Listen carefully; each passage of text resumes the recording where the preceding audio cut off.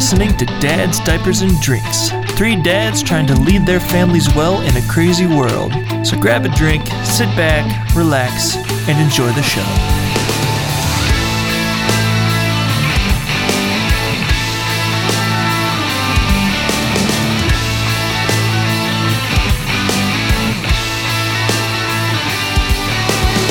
And now, presenting the opus maximus of Dad's Diapers and Drinks, Scott Gagens. Hey guys. The most effeminate ever. Hey everybody. Well, I did it again. Hey everybody. Hey. Hey, it's the E. I hang on to the E for too long. It was funny. All right. Hey everybody. Welcome back to Dad's Diapers and Drinks. I'm your host, Scott. And I'm Nathan. And I was taking a drink, and I'm Jeff. Hello, I'm taking a drink. It's a pleasure for you to be here. I really didn't like that Jeff character. You're listening to another episode of Dad's Diapers and Drinks. It is, Nathan and I just got back from a little camping weekend that was soured by a freaking monsoon. So much rain. It was a lot of rain. And we had a 6-month-old Davis with us who did okay, could have done better. He was doing pretty good, honestly. At least I felt like he was doing really well for considering the conditions, especially. Yeah. I'm glad you thought so. That makes me feel better because I'm self-conscious about how he's doing because I feel like him screaming is a bit distracting to everybody. He had one spat and that was it. And it was completely unexplainable. It was Sunday morning. I don't know why. He had it. It's like, get me out of this campsite. I am done. Yeah. So he was, I don't know. He looked like he was tired, but he hadn't been awake very long. So we're like, well, I don't want to give him a nap just yet. And then he was like, nap! And started just screaming his head off. And then he just got so upset that he couldn't sleep. And so Kelsey just stayed with him. And so we have a big 10-person tent that we just bought, and it's one of the instant tents. So you just set it up in like 5 minutes. It's all like pre-assembled and it folds together, and then you just pull it out of the case and you unfold it and it all clips in, and it's pretty sick. But that's awesome. Yeah, so it's a big tent, so we can fit our air mattress and the pack and play for Davis, and then lots of room for our suitcases and stuff. So Kelsey was trying to get Davis to take a nap amidst the screaming in our pack and play. And like she'd calm him down by holding him, then try to gently place him in the pack and play. And he's like, nope, I'm screaming again.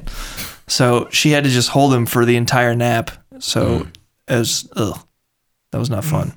And then, I mean, the weather was nice at that point, but Friday night and Saturday, most of Saturday was all just downpour. So we were just like stuck in the tent, couldn't do anything. We also both got screwed out of our amazing campsites because Katie is like a planaholic. So she has to plan for like the best things. So she like did research. She was like looking at Google Maps, like satellite imagery, like she had it down. She's like, these are the best spots. And then someone couldn't move because their truck had broke down. So they couldn't move their trailer. So they were staying on the site. And so the lady's like, we're moving into these spots and they're so much better. And we're like, okay. They're not better. It was basically a blatant lie because they were terrible. I basically camped in a river with Katie. Like the bottom side of our tent that was like down the hill because there wasn't a flat spot was literally a river. Like there's nothing else. It was in standing water. The bottom of our tent was. Yeah. We actually pitched our tent on the driveway. Oh, yeah. They had to be on the driveway because everything else was a puddle. It was either on a slope or in standing water. So, whatever. It did rain a ridiculous amount. Yeah. So everything was standing water. Yeah, it was crazy. But even still, we really did make the most out of it. I ended up having a good time, especially Saturday night. Yeah. Your parents stopped by and we had a lot of good stories and stuff. Yeah. It was a good time. Yeah, Dad told the whole Grandma Sally saga. Oh man, no, that never gets old. I could listen to that over and over again. I still can't believe it's a real part of my life. Oh man, it is pretty insane. we have a certified cat grandma. So oh my gosh, yeah. there's no way she'll ever hear this. So I don't feel. I'm not sure if it's worth doing the whole thing. That's like But a whole we're not- episode on its own. It really is. And we need to have We, Dad. we should just have Steve tell it Yeah. when Yeah. he comes on. Yeah. And we were talking about that. We would like to have Dad on at some point. We'll start having guests when we're a little bit farther down the road. Yeah. You know, we're not boring yet. Yeah. We still have ideas of things to talk about. Once we're out of ideas, then we need to like bring other dads on and help us say things. But anyway, Nathan and I were drinking. We're trying to finish off the Proper 12 and the 1792 tonight. We both have like a 3/4 glass, and we'll probably get like a quarter glass each of the 1792 because Yeah. there's not a bunch left. But we're hitting both. We're doing a double header tonight. That's right. Yeah. So if the quality of this episode is lacking, apologies up front. Nice. And I am drinking my John Barr Scotch. And I made the mistake of finishing off a bottle of Glenmorangie Scotch right before we started recording. And I determined I didn't have enough, so I had to go back for more. And tell you what, drinking cheap Scotch after drinking good Scotch is a bad choice because the cheap Scotch really stands out once you've had a sip of some good stuff. But that's what I'm on tonight. And I too had an eventful weekend. It was my, if she ever listens to this, it was my niece Freya's graduation party. Nice. So congrats to her. Super proud of her for, Was it on Sunday or Saturday? it was on Saturday. Blah. Yeah. That was the Yeesh. monsoon day. Yeah, it was unfun. Well, it was the party ended up being fun once the monsoon passed, but it was unfun setting up for it. It was pretty I nuts. Yeah. But so what we ended up doing, so here's our crazy story. My wife and I borrowed a big tent that our church has, and it's like a monster tent. You know, you could use it for any large gatherings. It's probably the biggest thing I've ever seen. It was a real pain to take apart and set back up. It wasn't like a pop-up tent. It was like 50 to 80 steel, like metal bars that you had to disassemble and Oh wait, I load think up. And we've like set that up and taken it down multiple times yeah. at Yeah. fellowship. Yeah. Yeah, Is it that our tent? Bible study in high school, that tent. Oh, It's a okay. big, it's a big tent. And it's also old. Yeah. It's also old Foreshadowing. and well used.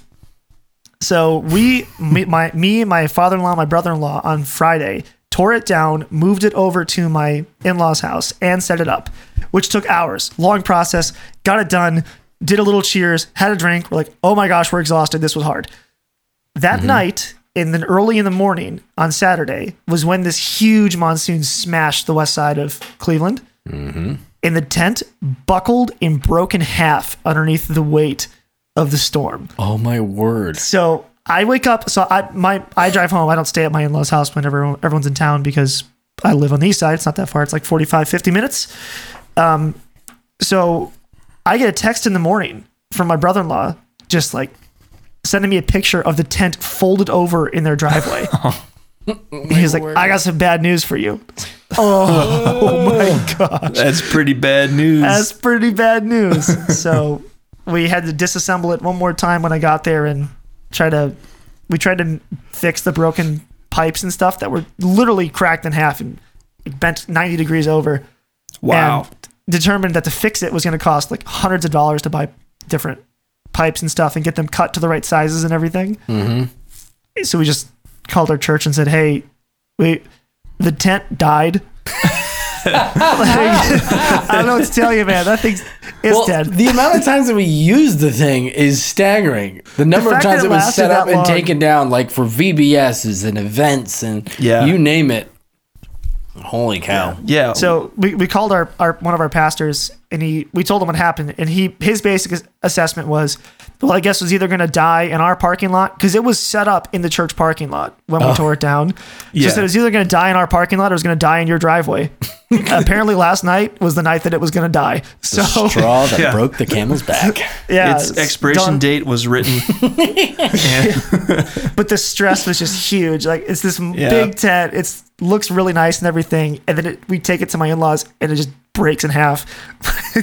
Oh man, my in-laws were freaking out. They're like, "Are we going to owe them like $1,000 for a new tent or something?" Like, What did you freaked. do about like covering the area?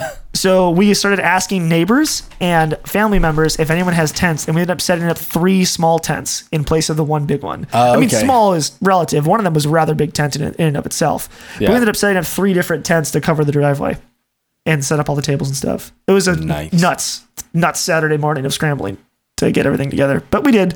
I had a great graduation party for my niece. So Good stuff, man. it was good.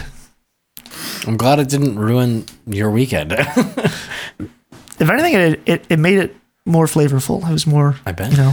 Yeah, and a that's little kind spicy. of that's where I netted out with our weekend. Is I didn't enjoy a lot of it, and Yeah, I was Scott like, and I had a little heart to heart. I was like, why are we doing this, man?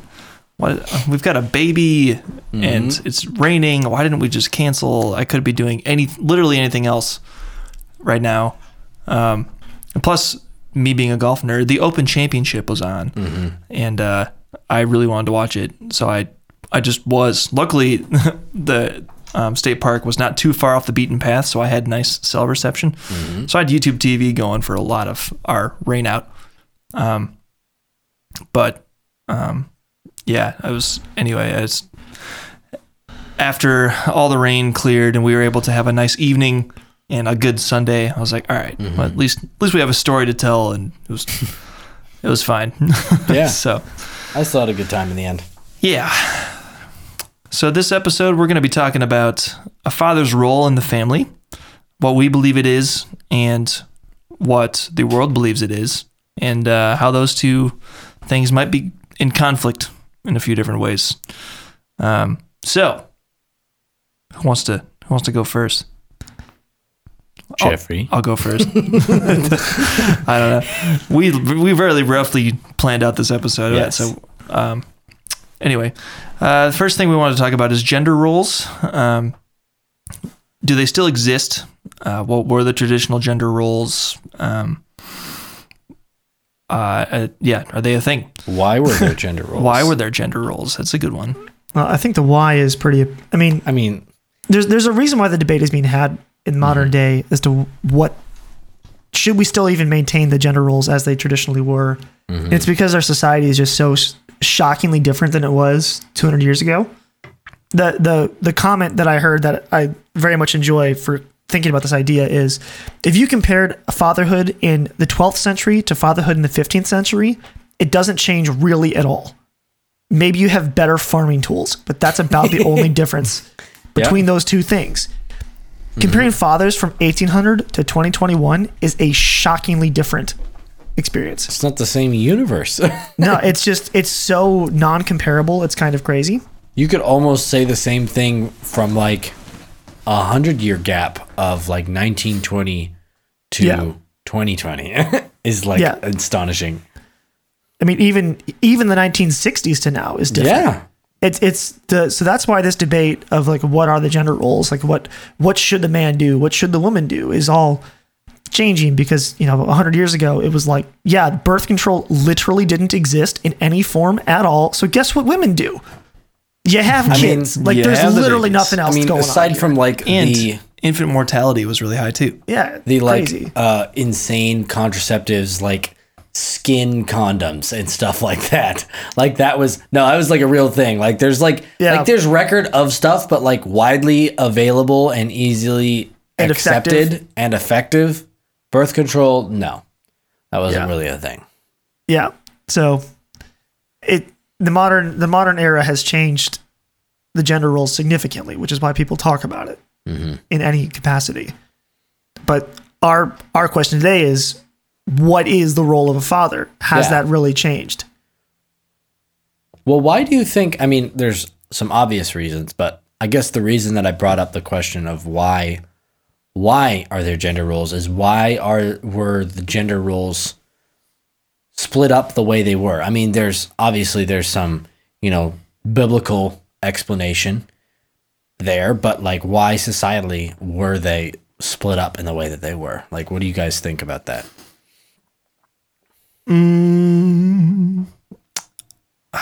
Answering why is difficult. Maybe, I don't know. Why do you think? The real answer, I might be way off here. Why do I think there were gender roles? I just think providing for your family was literally physical labor. Yeah. For millennia. And obviously men are way more capable of doing a lot more physical labor for prolonged periods of time than women are. So, men would naturally be the hunters or be the construction workers or be anything that is both dangerous and requires lots of physical strength and stamina and endurance. So it's almost like biologically we were predetermined to do certain roles, and women maybe would be more of the women can grow the vegetables or provide for the family in ways that they were better suited for. Make more people. And obviously there are examples of women being relegated to those roles despite their capability of doing other things.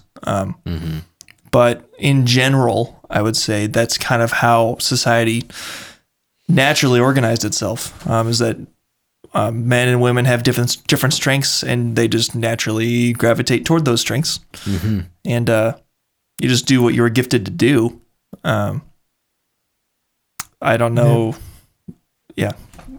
Go ahead, Joe. No, I think that's the only framework that I would change with what you said is it's not necessarily even that men are physically bigger in stature and stronger in those things. It's also that there's only one half of this human species that can actually produce more humans, and that's women. And men, no matter how much you try, can't do it. So even though a woman could technically work out a ton, run a ton, get in better physical shape than most men, whatever, because obviously there's plenty of women who would kick my butt in a sprint or whatever. Even though women can do that, men literally cannot do what women do. So the role of a woman is like, look, especially before modern technology, you're the only part of the species that can do what you do. So men will do all of the other things because we cannot do the one thing that really matters, which is make more people. Right. So the basis of civilization, the reason why I'm going this way is literally the foundation of civilization is reproduction. In the earliest days, evolutionarily, like way back in the, if you take the evolutionary time tree 120,000 years ago when humans were popping up, the reason why we ever collected into groups and teams and made little societies is because of women. If there were no women and men could just reproduce with each other, we would never have society. It's only because of women. Yeah. So there's a reason that the roles were founded. But the question is, do we still need them today? Because today is so different. Do we still need men to be the workers and women to be the home care people in the raising of children? Can those responsibilities be taken and split up differently nowadays than they were traditionally? I think they can manifest differently. But to think of it as like an entire societal shift and basically like, well, we don't need this anymore. Let's just is a very throw the baby out with the bathwater kind of approach that I think is foolish at the basis level. Is just on principle. Based on principle is foolish. I mean, especially with the fact that, like what you said, I mean, with society is essentially built, in and around the fact that, women are the ones that can make babies and make more humans.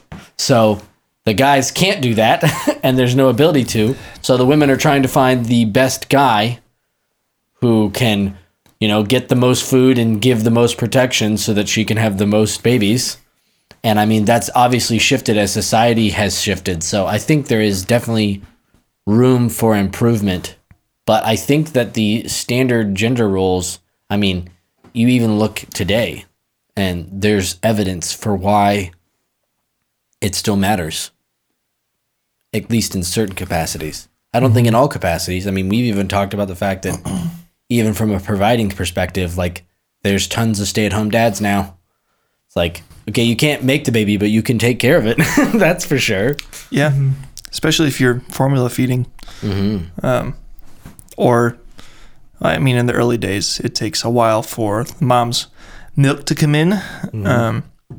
So I don't know how that works, but now we have a massive stockpile of milk. So Yeah. like Kelsey could go on many vacations now, and I could take care of Davis because I could just thaw the milk and put it in a bottle and feed him.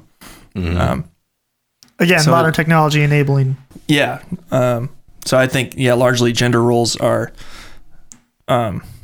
changed a lot nowadays. Men are very capable of doing a lot of the things that women were formerly solely capable of. Yeah. So this brings up really the interesting part of this idea, which is what we now have to do is examine what are the traditional role of a father and what things, because we basically have to rebuild what the idea of fatherhood is in the 21st century.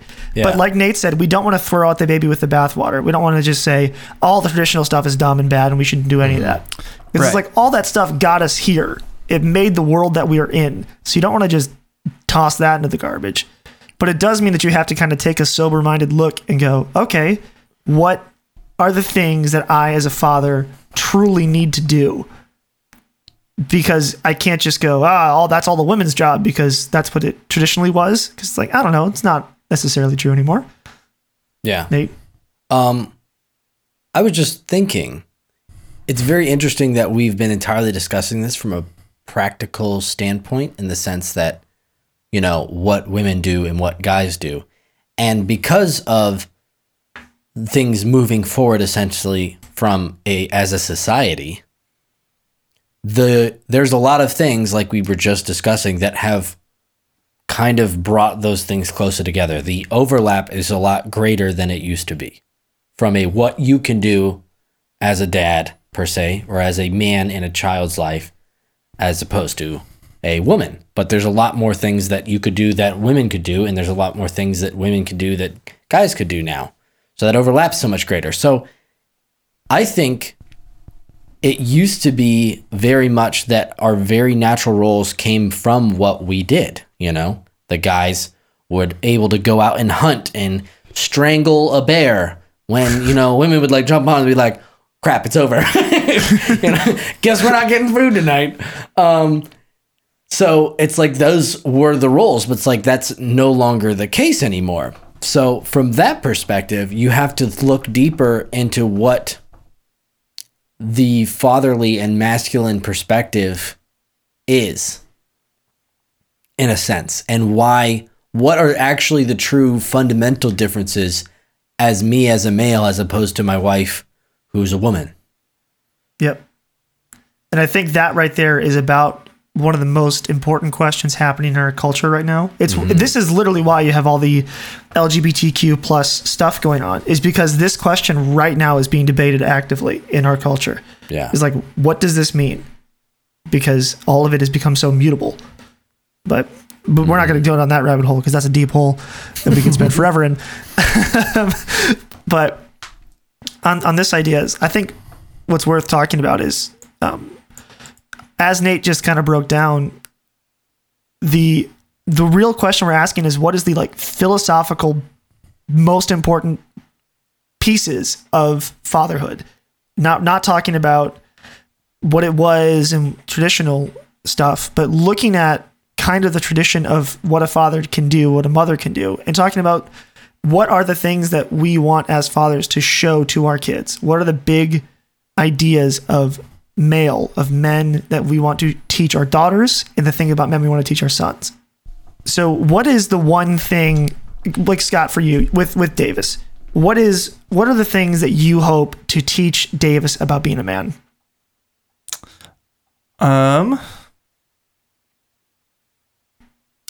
That's a good question. I hope to teach him to treat women well. To I don't know. It's because today we want quote unquote equality. Don't sound too excited about that. Yeah, we want freaking equality. Whatever. Like holding the door open for a woman can be perceived now as what would you say? I guess toxic masculinity or the urge to solve the problem for the woman. Yeah, you're saying a woman is not capable of opening a door herself, which is just dumb. Like, no, it's just called being a nice person, you know. And I remember there's this time a family friend was visiting our grandparents while we were there, and he brought a gift, and our grandma wanted to repay him. He was like, "Just please accept my generosity." And I was like, that is something that our society is completely crapping on. Yeah. Just let people be nice to you and stop trying to read in all these negative motives that you think might be happening. So I'm going to teach Davis, hopefully, some old fashioned chivalry. Bring the girl you like some flowers, hold the door open for her, really cherish women and all that they have to offer. And because women, whether you want to admit it or not, men and women are not equal. Women are way more emotionally vulnerable, and men need to treat them that way and understand what it's like to just be in a relationship with one. Like when Davis starts dating girls, I want to make sure he learns from me how to treat a woman, just to be, it's not me talking down. I'm not saying anything negative about women. Like, we need the emotional vulnerability because men, it's a counterbalance to men because we generally aren't that way. Or maybe the emotion we show more is anger rather than, anything else. Well, maybe that's just me, but I believe you're right on there. And I think it goes even deeper in the fact that there's like this perceived idea that it is a negative connotation, that it's a somehow you're less than, which is what you're communicating. But actually, I don't know why I didn't just thought of this just now, is it's a communication of value. It's saying you are a valuable individual, and because I value you in a certain sense, even just because you're a woman, you're a valuable thing. So I'm going to go out of my way and do something that is not required of me at all, and do something simple like holding a door. Yeah.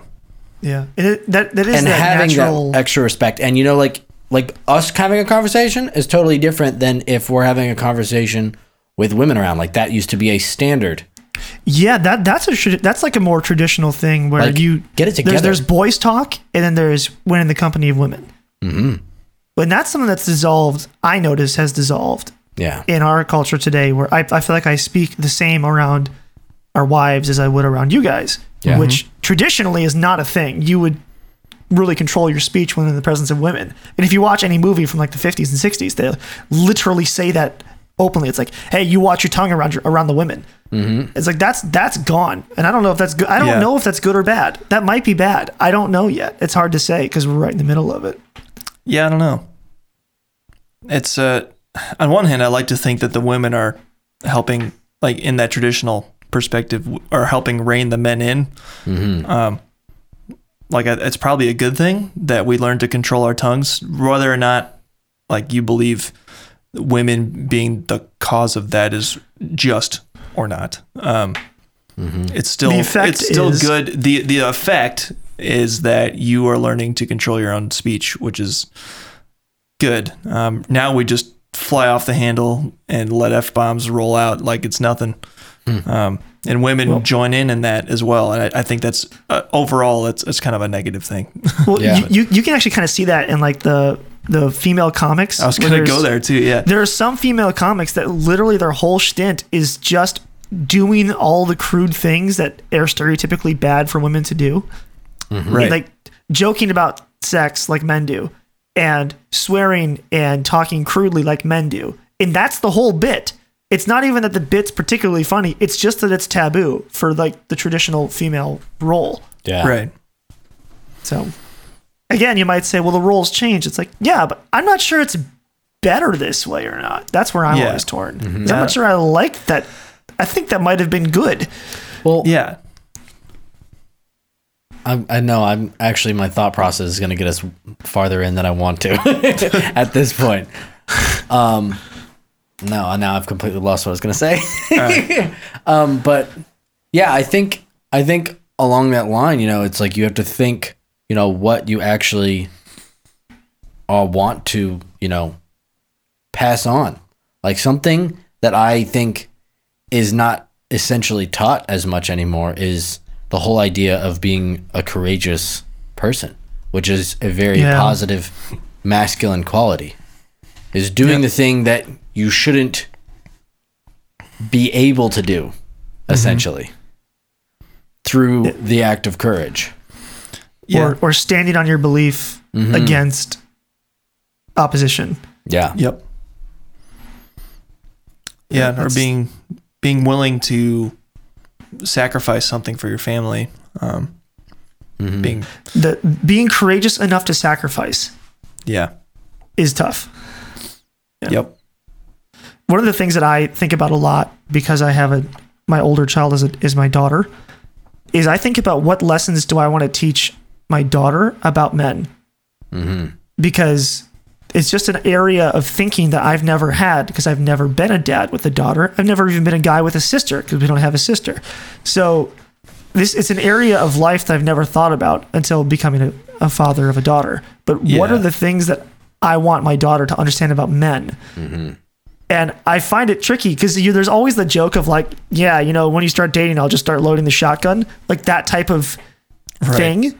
But I'm trying to think about how do I actually articulate this to my daughter eventually, that, hey, you need to understand how men are, especially young men, and kind of the dark side of masculinity, which is the phrase of like toxic masculinity that you hear around of, men that are basically just chase women as objects and only want them for sex. And I'm trying to figure out actively throughout the next 10 years of my life what I'm going to do to try to keep my daughter aware of, but I don't want to, like, when she's 12, like, so here's the deal, kid. When you see a boy, this is what he's thinking. Like, I don't want to do that to her as a little girl, but at some point I have to somehow show her that this is a side of men that you need to be aware of. And I don't really know how that's going to work. That's a terrifying aspect. Yeah. I feel as though one of the roles of fatherhood, like I know this is like super gross and I've heard it 1,000 times, but it's like this whole idea of like dating your daughter, which is like, okay, that's Can we call it? Is there anything else that we could call it that makes sense? But I think courting, showing your daughter how to court. Yes, but like simply imparting the idea of the value that they have and how valuable they are, and simultaneously being the standard that she will have for every other guy. Yes, like, my dad treats me this way. I do not deserve to be treated any less than this. I'm not going to be objectified. I'm not going to be even set up as an idol in this person's life and be controlling. I'm not going to allow myself to be controlled emotionally by this person because I'm my own individual. And there's all those layers of it that I don't even know. You can't just be like, I'm going to tell you about this. Like, it's literally the act of us being above reproach and showing that, like, this is the only standard that you should ever have that's acceptable. Yeah. Like, this is the line. It's very true. Watch it. That's a great way to ensure that she marries a good guy. Yeah.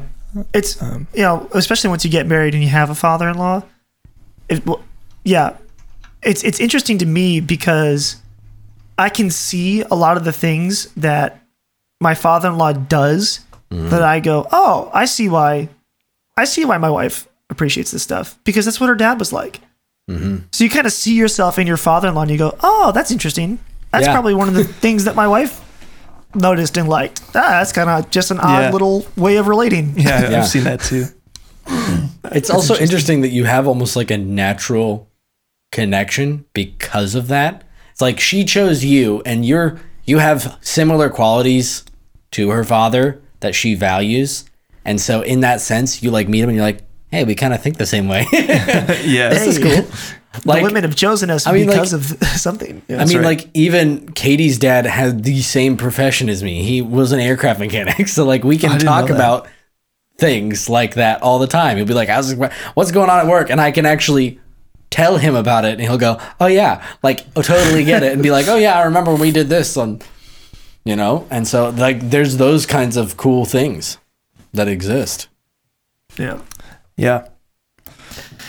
So one of the other things that I know in particular we hold as very important is being the leader of the family. This is one of those parts of the gender roles that you'd like to think might have changed. The culture wants to say that this is something that has changed, but I've got some data here that I've heard over the years, and I actually pulled some of the numbers for the sake of this conversation that really show that the leadership quality of the father is something that really can't be just set aside. It's one of those things that, as we were saying before, so much of this has become mutable, but there's some parts that just aren't, that you need to hold on to. That tradition has kind of set up, and we can't just throw out the baby with the bathwater.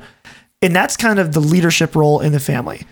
And if you ever heard this phrase, it goes something like this: wherever the father goes, the family goes. And that's true whether you want it to be or not. It's just true. Unless he's gone. Unless he's gone, in which case you get many other problems. Some new fantastic problems. Yes.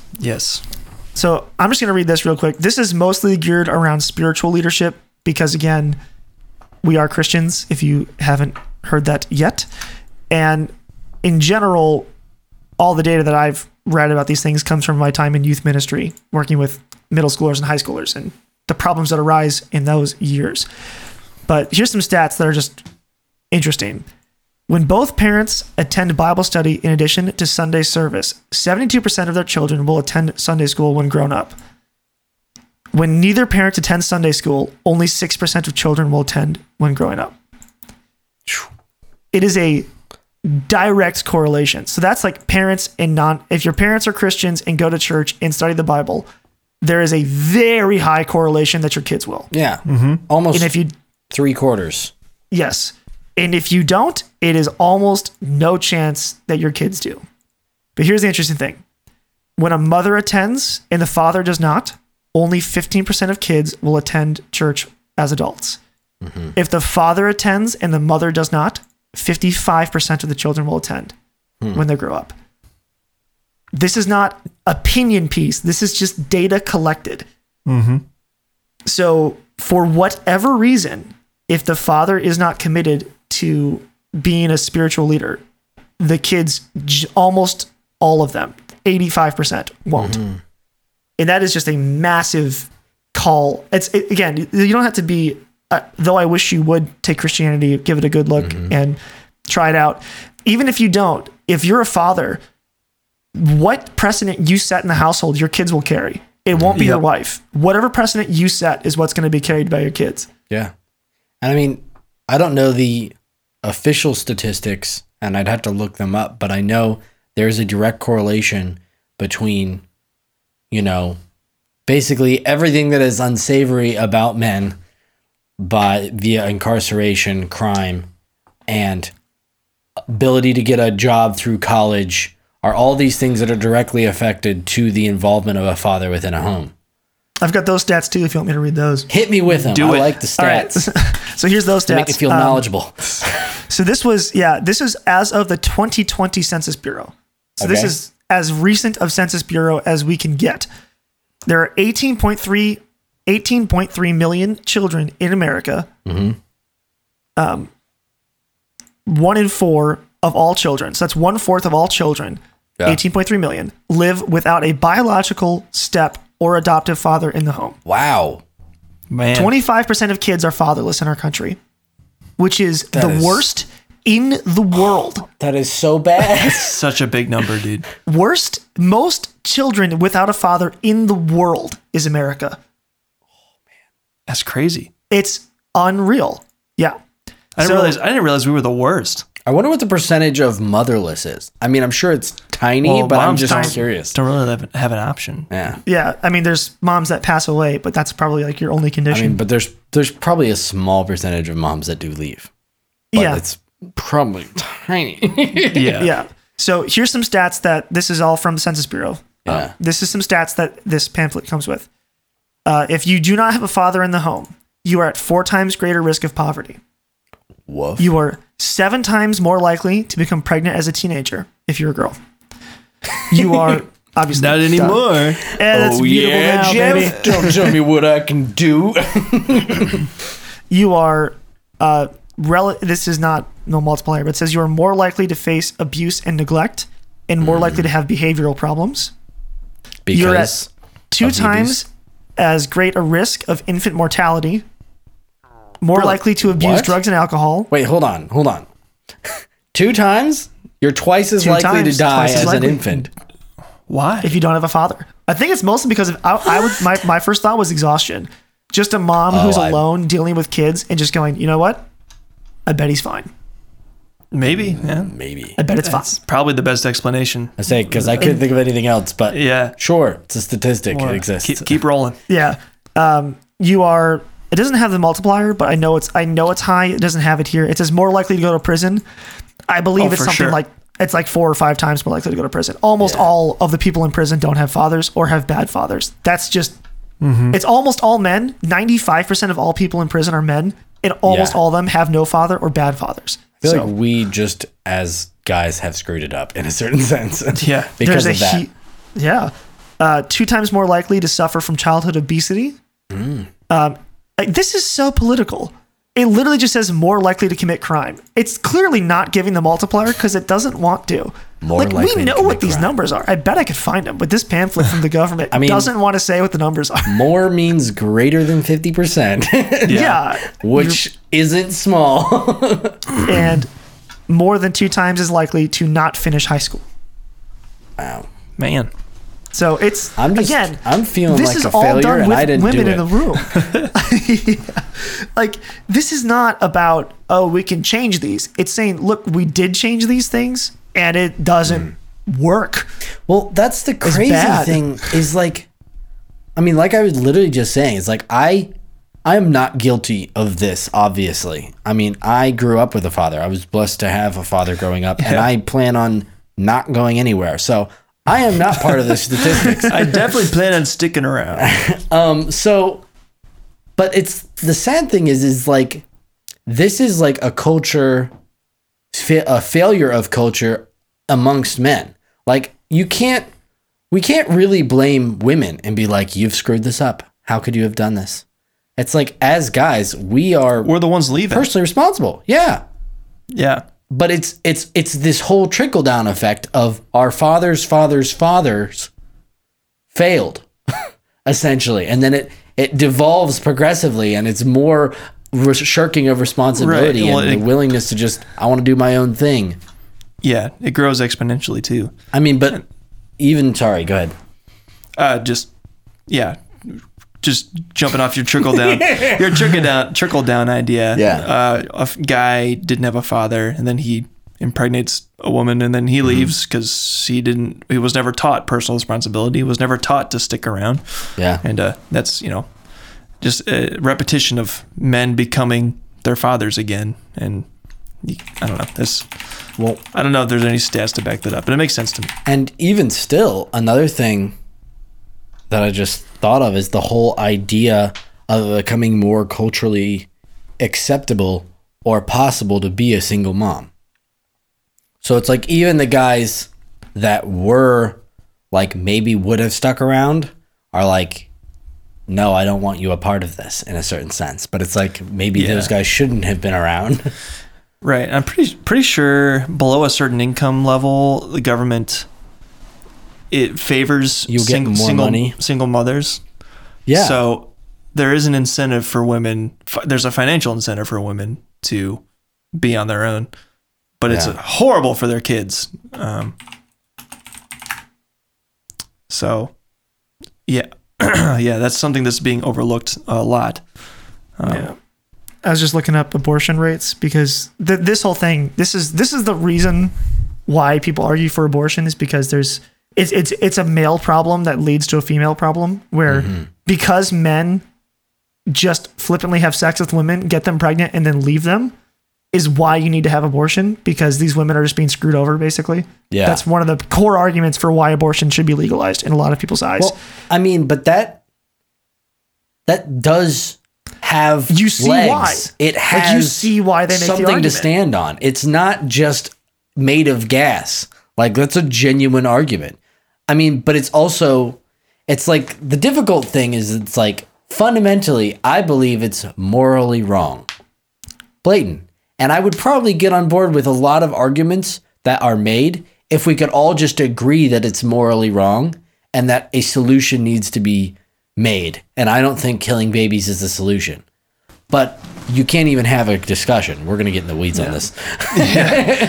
No, the point that I wanted to bring up out of this is I was just looking at 31.4% of all pregnancies in New York City ended in abortion in 2017, which is just like but okay, again, with the context of that is the number of men who impregnated a woman and then left. There's a pretty strong correlation there. Yeah. Like that to me, again, is a crisis of men not being willing to be fathers and not being willing to adopt the responsibilities of manhood. Yeah. And just abandoning women to their problems, and then women being forced into the decision of, do I single mother or what? And it's a whole cycle of crap. It's a whole cycle of bad. Right. Yes. Yeah. Basically, we're not teaching personal responsibility. That's the biggest thing. Like, the contraception needs to be practiced, and abortion is not a form of birth control. It should not be. You need to understand the risk of what you're doing before you do it. And abortion should not be seen as this get out of jail free pass. It should be a last resort. It should be safe, legal, and rare as it was originally intended. But it's not anymore, obviously. Like, I don't know why people couldn't see the writing. How could you not think it would devolve into this? You know, It's safe and legal. 40 Well, you shouldn't years do ago. it though. It's like, well, what do you think that leads to? Yeah. If it's safe and legal, you then just made it eventually it'll easy. be done. You just made it easy. And people say, well, it's just going to lead to more back alley abortions if you outlaw it. Like, no, it's not. I mean, it might, but it's going to save a lot more lives than it takes. Yeah. But again, to take us back to the topic that we actually can really talk about, Yeah, which is, sorry. I brought us further it's- into the weeds. no, it's good. It's worth it. Is that this is one of the most important things that we as fathers want to do, is we don't want our kids to be the sons or daughters that get pregnant or impregnate. We want them to be sober-minded and responsible for their actions.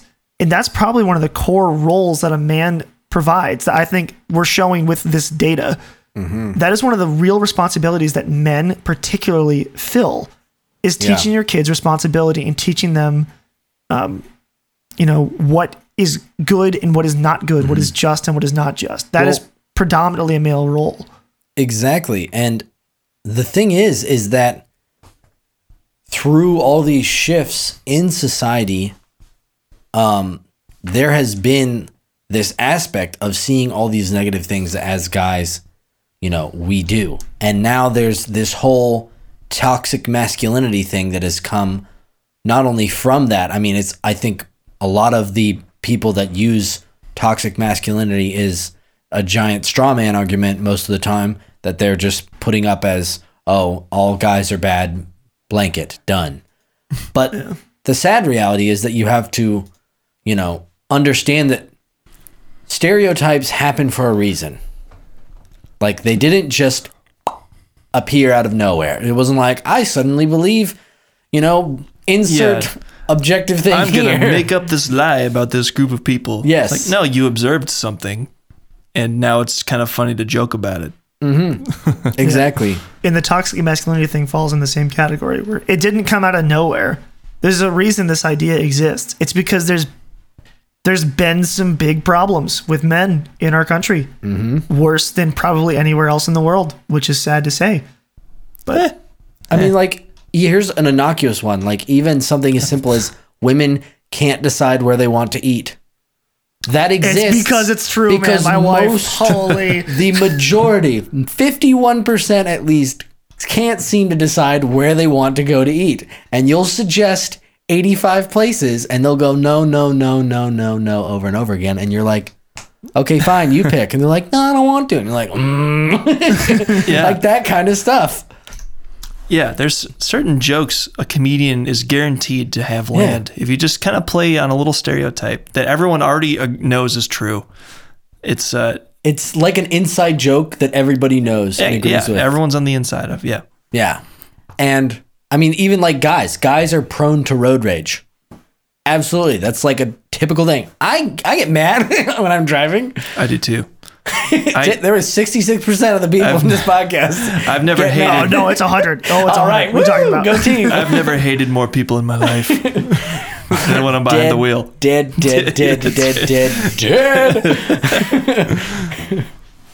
All the time. Oh, yeah. Hate. Loathe entirely. Absolutely. Name the movie. Classic. The Grinch, Jim Carrey.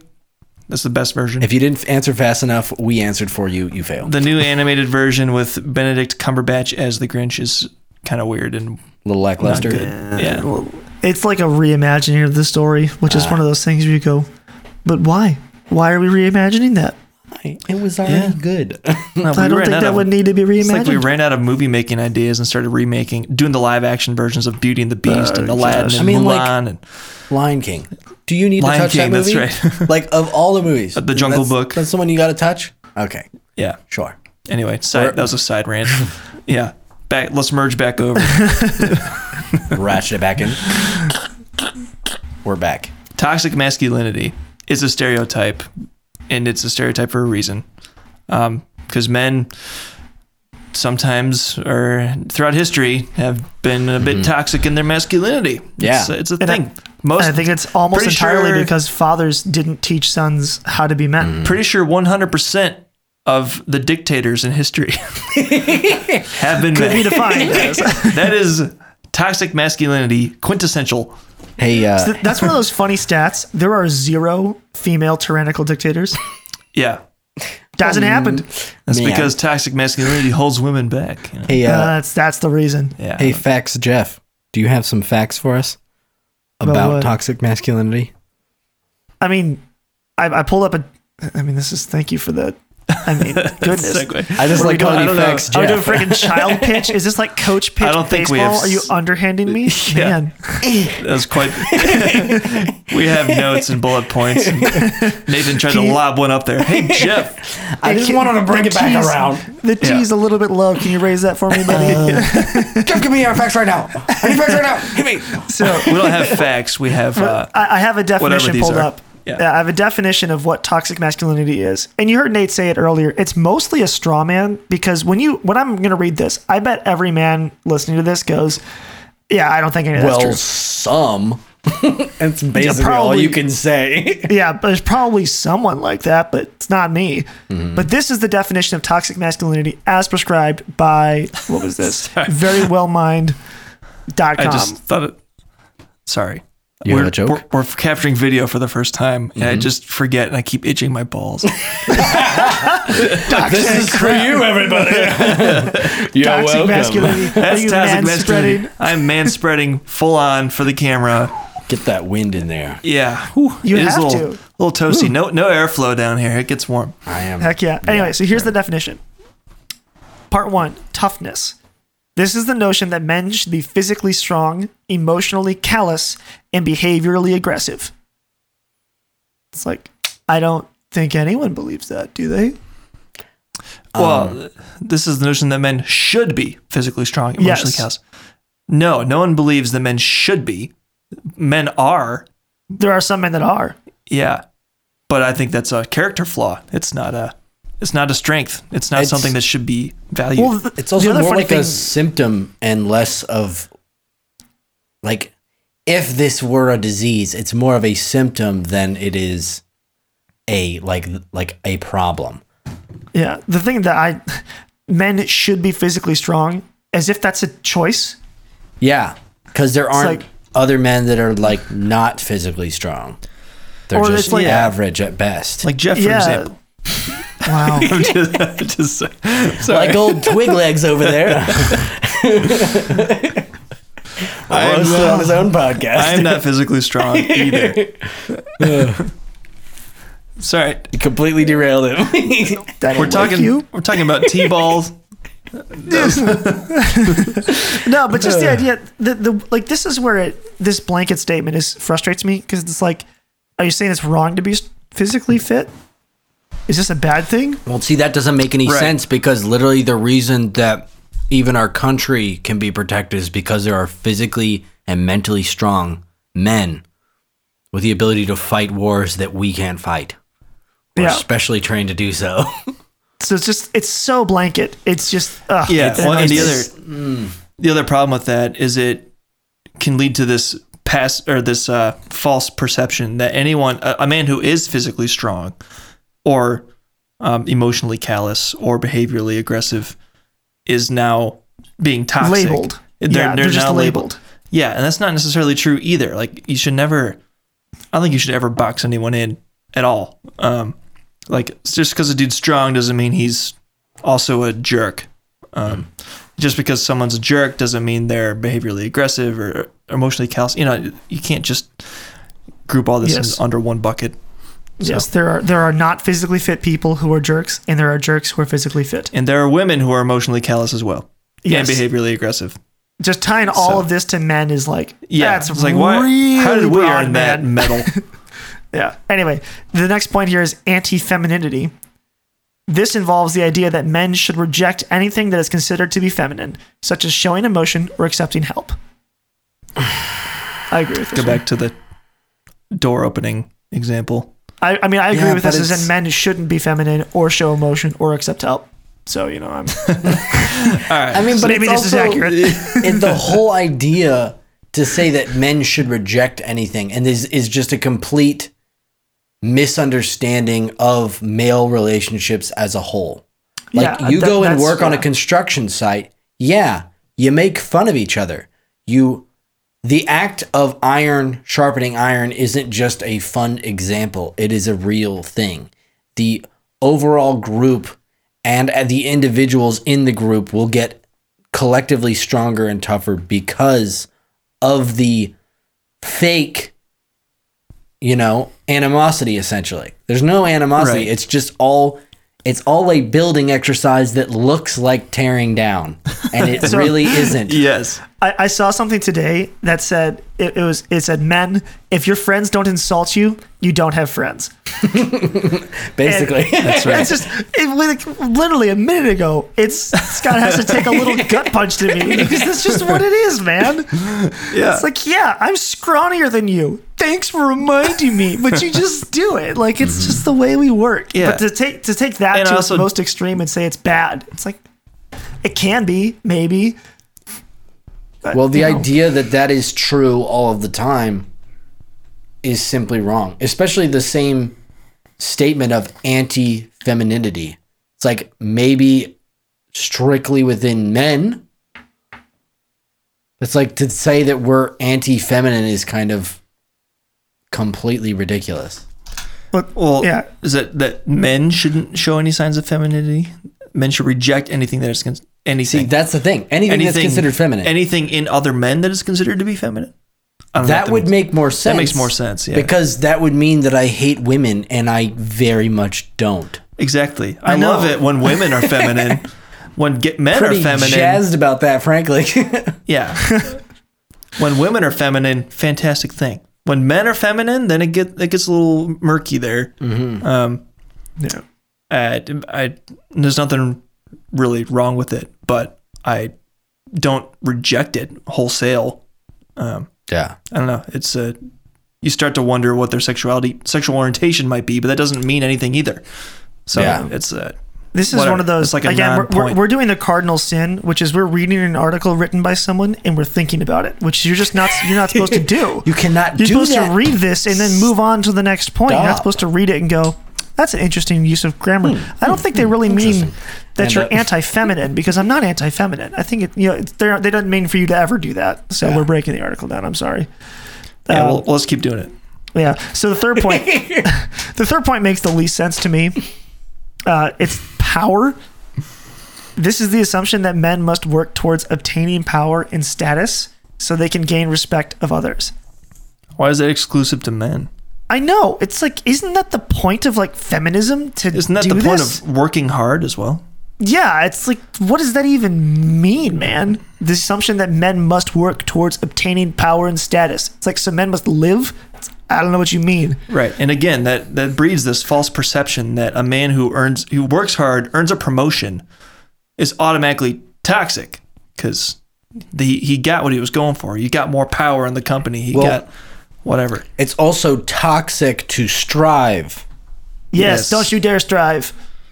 Yes. It is toxic to want that. You cannot have goals and achieve them. That is toxic. For a group of people that has been screaming, be who you are, that is like exactly the opposite. It's like, oh yeah, that natural thing that exists within you that is the opposite of femininity. It's literally... Yeah. And it's like ingrained in who we are. And to me, the other glaring irony in this whole thing, as we said earlier, is these female comics who are being as masculine as they possibly can be, and at the same time, we're preaching about the harms of toxic masculinity. I don't know. I think I've said this in a different podcast potentially, but you'll hear it again from me over and over again. It's that the weird thing about the feminist movement is feminism is trying to make women into men. Exactly. And literally, this isn't just an opinion. I should pull up the quote and actually have this just bookmarked because I use it so often. But I forget which one of the founding feminist women from the 1960s and 50s said this. But she said basically, in order for feminism to be achieved, women need to stop having babies because men don't. It's like women have to become men. That's the goal. In order to have equality, women must become men. It's like, why do you even want that? Yeah. And then this makes this point of like the assumption that men must work hard. It's like, well, isn't feminism... Don't you want women to work? Isn't the whole point of women should work hard? Isn't like half the point of feminism and like professional success? Well, this is something we said... It's just so weird. Back when we were dissecting the first article, is that the assumption that the peak of human existence is a good career. Somehow femininity has also the feminist movement has latched onto that idea as well. Rather than celebrating stay-at-home moms, they're now saying you are wasting your life. Yeah, because you don't work as a salesperson at some company that's going to die in 10 years because it produces a product that's whatever, and it'll be a whatever thing for a bit, and then it'll go away. I remember having to talk to our own mom about that because she stayed at home all of Jeff and my upbringing through high school pretty much. She started working when we were more independent, part-time, but then Jeff and I, moved out of the house, and she was kind of at this crisis where like she didn't feel like her life was worth anything. And I had to kind of talk her off the ledge a little bit and say, Mom, you don't know how Jeff and I would have turned out if you were working the whole time. You were there, you raised us, and I think we turned out pretty well. Yeah. And you cannot look back and think you wasted your life just because you chose to be a mom. You did not waste your life. You've done a wonderful thing. Yeah. And now our family's growing. Jeff's got 2 kids. I've got 1. And now she can be a grandma. And that's got to be the most rewarding thing. Like that's the most fulfilling thing in life. It literally is. Yeah. It's crazy. It's also so interesting that something that I've observed when hearing arguments that are put forward and this type of verbiage of assuming toxic masculinity, which is honestly within the major media and major communication, is observed only as masculine. Like there is no toxic femininity. There's only toxic masculinity. Yeah, that's true. Yeah. And maybe in other outlets I've seen it, but the large, almost exclusive majority has been toxic masculinity. And through that, I've noticed, because the whole idea of like the feminist movement, it's like, well, I am for women to have an equal place within society. It's like, it would be wrong to be against that. But the thing is that the whole feminist movement there's a large portion of it that's not feminist. It's anti-masculine. Yeah. Is what it truly is fundamentally. Mm-hmm. It's not about women being the best that they can be and have the most equal opportunity that everyone else has. It's about tearing men back down. Yeah. It's not a building of anything. It's you inherently as a person are bad. Yeah. And it's like, how is that constructive? Yeah. Oh, I forgot what I was gonna say. Crap. It's very true. I mean, again, it's the sad thing. This is why. I mean, this is really one of the fundamental reasons why we three wanted to do a podcast about fathers, is because we want. This is something that we have noticed in our generation, is that we grew up in a time when men were belittled in media and belittled in commercials, belittled in movies, and all the things. Men are being kind of shown negatively, and we don't believe that. We want to celebrate fatherhood. We want to celebrate men for all the good that men bring. Yeah. And obviously this is an area where there has been a major failure, as I showed with the stats of spiritual leadership and just in general leadership within the home. This is a massive failure on men that has led to, I think, almost all the problems that we're facing in our country today is almost exclusively because of fatherhood in the household. And if that was solved, most of the problems we have wouldn't be going on. Yeah. And it is literally one of the biggest deals in the world right now. So this is why we do this. It's why we want to talk about these things. And It's not like we have the answer, but we're three guys trying to do our darndest to figure this stuff out and be good to our kids. Right. Yeah. I remember hearing this from Larry Elder. He said that the three best indicators of success in America are graduating high school, getting married, or not having a kid until you're married, and Having a father. Wow. That's it. If you have those three things, you have you'll be those three fine. things, you're great. Sweet. And the three of us, I believe, We got them. we got them. And it's hard to see the fruits of that at this point in time. But maybe someday we'll get there. I think we set ourselves up pretty well. And so we're hopefully trying to instill those same ideas into our kids. And it is interesting, Jeff, I'm sorry. The scrawny one. Scrawny Jeff. Old Sticks boy over there. Hey, Sticks boy. Hey, Sticky. Something that you had said, which is really interesting, is like, especially like within media, like the whole idea of the bumbling father who just, honey, I don't know how to change a diaper. What are you, crazy?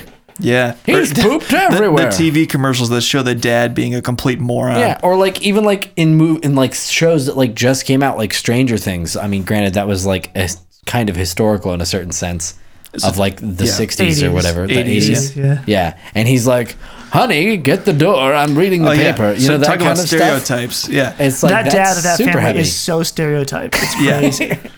But like, the thing is that's so interesting is that doesn't actually bother me that much. It doesn't. Like seeing that is like, yeah, that was a thing, and I can look at it and go, yeah, that's not a good idea. If anything, that makes me go, yep, not gonna do that.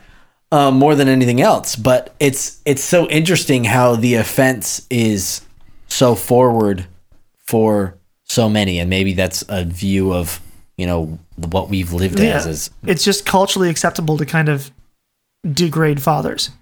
Yeah. And it may not seem like, oh yeah, the stereotypical dad of that one family in Stranger Things. That may not be a significant marker to you. Yeah. But it's that plus the commercial of the dad laying on the couch asleep and the mom trying to solve the problem. Plus the, you know, however many movies you want about, you know, some derpy dad in it or whatever. Like there's just, I couldn't name it. There's a bunch of them. I've had 2 things of scotch. I'm done thinking critically for now. But there's just tons of examples in our culture of men being just slightly frowned upon and fathers being like considered goofy and dumb. And like the number of sitcoms that have stupid dads in them. Right. It's just the idea that Homer Simpson is an idiot is just, it's obvious. And that Peter Griffin. Oh my and word. American Dad and every single one of those shows has a dad who's derpy. And it's like, yeah, Rick and Morty. eventually Rick and Morty, all of them, it is like massively consistent. And you just wonder, you know, I don't know, does that have an effect after millions of hours of watch time and shows? It's like men kind of just get crapped on a lot, and it's annoying. Yeah. But we also don't get offended easily, and we just take it. I know. I also just think it's funny because we're manly. Yeah, because we're men. I mean, I gotta be honest. I am a lot more sexist towards men than I had ever even really analyzed before, and I like realized it, and I was like, "Oh wow!" Like, wow. I think like, poorly to of the men. point where like it's not even it's almost like, oh, they don't need any help. Essentially, is like kind of the thought process. Like, oh, it's covered. Don't worry about it. Like, even like if I were to see an argument between a guy and a girl, my first inclination would be like, he's done something wrong, and she's pissed at him for some reason.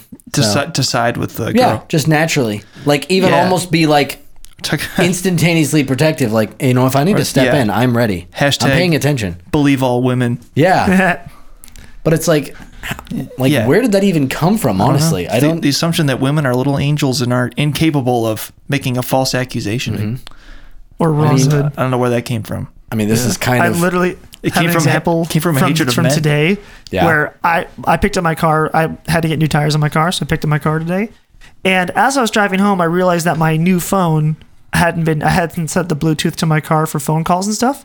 So I park and I'm like, cool, I'm gonna set up my Bluetooth. So I'm sitting in my car listening to some music, getting my Bluetooth paired on my phone. And my wife just yells at me from the driveway, "What are you doing in the car?" And I was like, what do you want? And apparently the dog was barking at me because my dog was waiting for me to get out of the car. And she was annoyed at the dog barking at me. So she yelled at me about it. And I got out of the car and I was like, get over it. I was pairing the Bluetooth in my car, dang it. Yeah. It's just, Yeah. you're upset for no reason and I'm not going to, like that happens. I don't know. Yeah. It's just like, it happens. It's nothing. But I mean, the sad reality is as the shift begins to like really take effect within the culture, there's a lot of awareness that's going on. Like, I watched this video today of this guy interviewing these girls on the boardwalk that were basically just talking about the fact that if they wanted to have sex with some dude and he was like, no, he's either gay, he's some kind of pansy, which is the nice way of putting it, and that they would just do it anyways. It's like, oh, so it's just socially acceptable for essentially because you're the quote unquote weaker sex that you could just rape people essentially. But it's like, as guys, we're not even thinking like that they're being raped in some idea, but it's like, that's like almost the conscious process, which we have to get into now. yeah. And it's so insane. Yeah. I think a lot of progress has been made. Like, I don't think anyone nowadays believes women are actually less capable of being in a lot of male-dominated professions than men are. Absolutely. Like I said in another previous episode, my boss for the first 5 years of my career, well, for the first couple of years, it was a man, and then became a woman. That means something totally different now. It's totally weird. No, I didn't mean that. Oh my word. He left the company. Okay.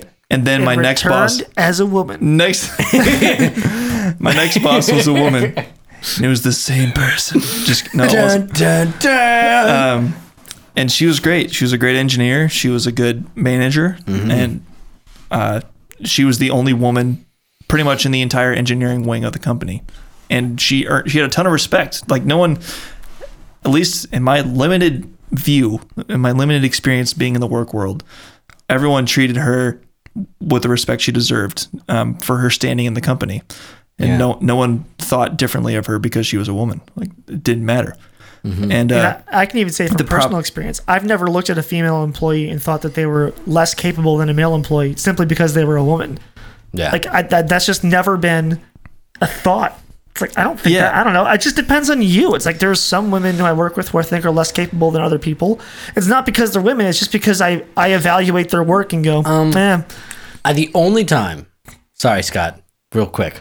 The only time, he's going to punch me. The only time that I've ever thought that was when my inspector, who happens to be a woman at work, decided that she was going to, try to loosen this particularly large bolt, like larger than your fist kind of bolt. now we're talking about physical ability. And she's moving the wrench and like she's practically hanging on it. And I'm like, do you want some help? And it was like in that sense, I was like, okay, like I understand that not even like I'm physically heavier. So like if I'm hanging off the end of the bar, I'm going to have more capability. Yeah. Or if two of us hang off the Or same if bar. both of us do it, then, you know.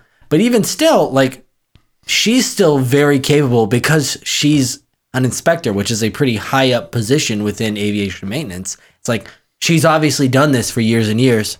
She's done it anyways. But even still, it's like that's the only example I can possibly think of, and that happened once. Yeah, and again, that was about physical characteristics of men and women. Like, Exactly. You're just heavier. You can hang off of stuff and it's going to turn. Yeah. But what I was going to say is, while progress has been made, and I think most men believe women are just as capable as them at doing different jobs, again, the pendulum is swinging the other direction too far. Yeah. And that we are now lowering the standards for admission into like the Navy SEALs, for instance, or into the Army. Nope. And that's where that's just complete insanity to me. That is... Like, we need to have some hard standards here for who's going to be fighting in our dang military. It's so interesting because there's been 3 women Navy SEAls. Ever. Like official real SEAls. And you ask any one of them and they're like, no, do not change the standard. I know. Because They it's freaking earned it. stupid. It's like they earned it. They got there. It's like the if quote you from get one of here, them was you should be legendary. anyway. She was like, look, if my comrade goes down in the field of battle and I have to throw them over my shoulder and carry them, they still weigh the same. I don't care if you lowered the standards of fitness. The dead guy Exactly. I'm hauling off the field weighs the same amount and I need to be able to lift him. Like, Yeah. that's the rule. It's like, you can't just change that. It's like, it's part of the deal. Yeah. And now we're talking about equity, and we're looking at our Navy SEALs and thinking, why aren't there more women? We need to lower the standards so we can get more women. One, that's a tacit acknowledgement that women are weaker than men. Yeah. And two, you just made our Navy SEAls weaker. You made them incapable of performing the duties they need to do. Yeah. So Well, that's when the breakdown of the idea of equity even just like falls apart. Is this idea that you need to change the standards in order, or like the idea that because there is less makes it a problem. Oh, there's not enough male nurses in hospitals. That's a problem. There needs to be more male nurses. Oh, there's not enough women mechanics. We need to get more women in there. Like I was even having a conversation with our admin. It's like, you're not going to be able to go to any facility ever and it be a majority woman. Like that's not going to exist. It's going to be all dudes. And it's like, that is the reality of the situation. And it's not because there is somehow someone standing in the way being like, looks like you're pretty female. Denied. Like, no, that's not the reality of it. It's just the simple nature of men and women. Yeah. Men chose to be mechanics. Yes. Women generally don't choose to be mechanics. And the ones that do deserve to be there. Yeah. It's like, and if you don't deserve to be there, it's pretty apparent right off the bat. Yeah. The other thing about equity is if you apply equal representation all the way down the chain, you're going to run out of people. And you're Like, also going to force people to do 'cause things if they don't more- want to do. Exactly. Like, yeah, if more men decide to become mechanics than women, and you say you need exactly 50% women, 50% men, eventually you're going to run out of women who wanted to be mechanics. Yeah. Because There's more only men. so many of them. Yeah, there are only so many of them. More men want to be mechanics than women. Yeah. So I think to give the devil its due, the argument as to why you want to produce an equitable result is that because they believe that men and women are interchangeable, yeah. because the roles have, as we were saying earlier, because the roles of men and women have become so fungible in modern society, they just believe that they're completely interchangeable, that the only reason that there aren't any women that want to become mechanics is because our society has just arbitrarily deemed mechanics as a male job. And if we would just start saying women should be mechanics enough, women will become mechanics. Yeah. But again, to date, after many Scandinavia. years of this, it just doesn't happen. Women are not interested. My wife has zero interest in fixing our lawnmower that I need to fix Yeah. still. She doesn't, she's like, I don't know, you fix it. It's like she Yeah. doesn't care at all to solve that problem. And it's like, I can't make Yeah. her do that. And it's not because she's appealing to some archaic gender role either. Or because she I'm a jerk. genuinely doesn't have an interest. Yeah. That's it. When men and women are different. Yeah, it's just great. It's just crazy Mic that it's drop. even a thing. It's crazy that it's a thing that needs to be so so well defined. It seems so self-apparent. It was something we've all known for millennia, and now. And I don't we feel remind like everybody. I've been taught this. Like I felt like I knew this when I was 4. Like you're different than me. For some reason, it has only been reinforced through life. Yeah. No one told me they're different. No, it's just self-aware. Yeah. Yep. I think that's the base struggle. Honestly. Yeah. With the argument is you're like, it just seems so self-apparent. Yeah. And Jeff, you'll be able to speak more into this as your kids grow up. I know. You're raising a girl and a boy. So I can't wait to see how it goes. I mean, even just at my niece's graduation party, my oldest, so my family, kind of weird structure, but my oldest other niece, other than my 18-year-old one, is 4. And she was playing with a 5-year-old boy who was there, who was like a friend's kid or whatever. And the boy was like, we should play a game. And he points at my niece and says, you're a skeleton. Run away from the skeleton.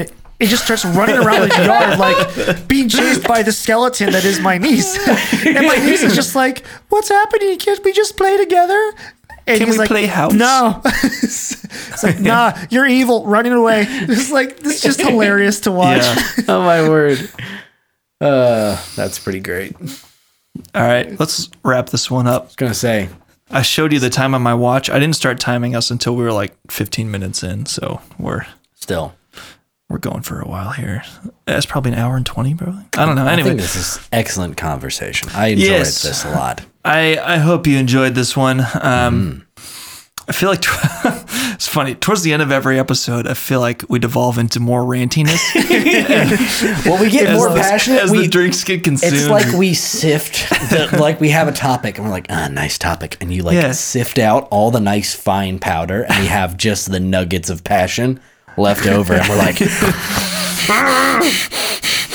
you know what I mean? Yes. Every time. Yeah.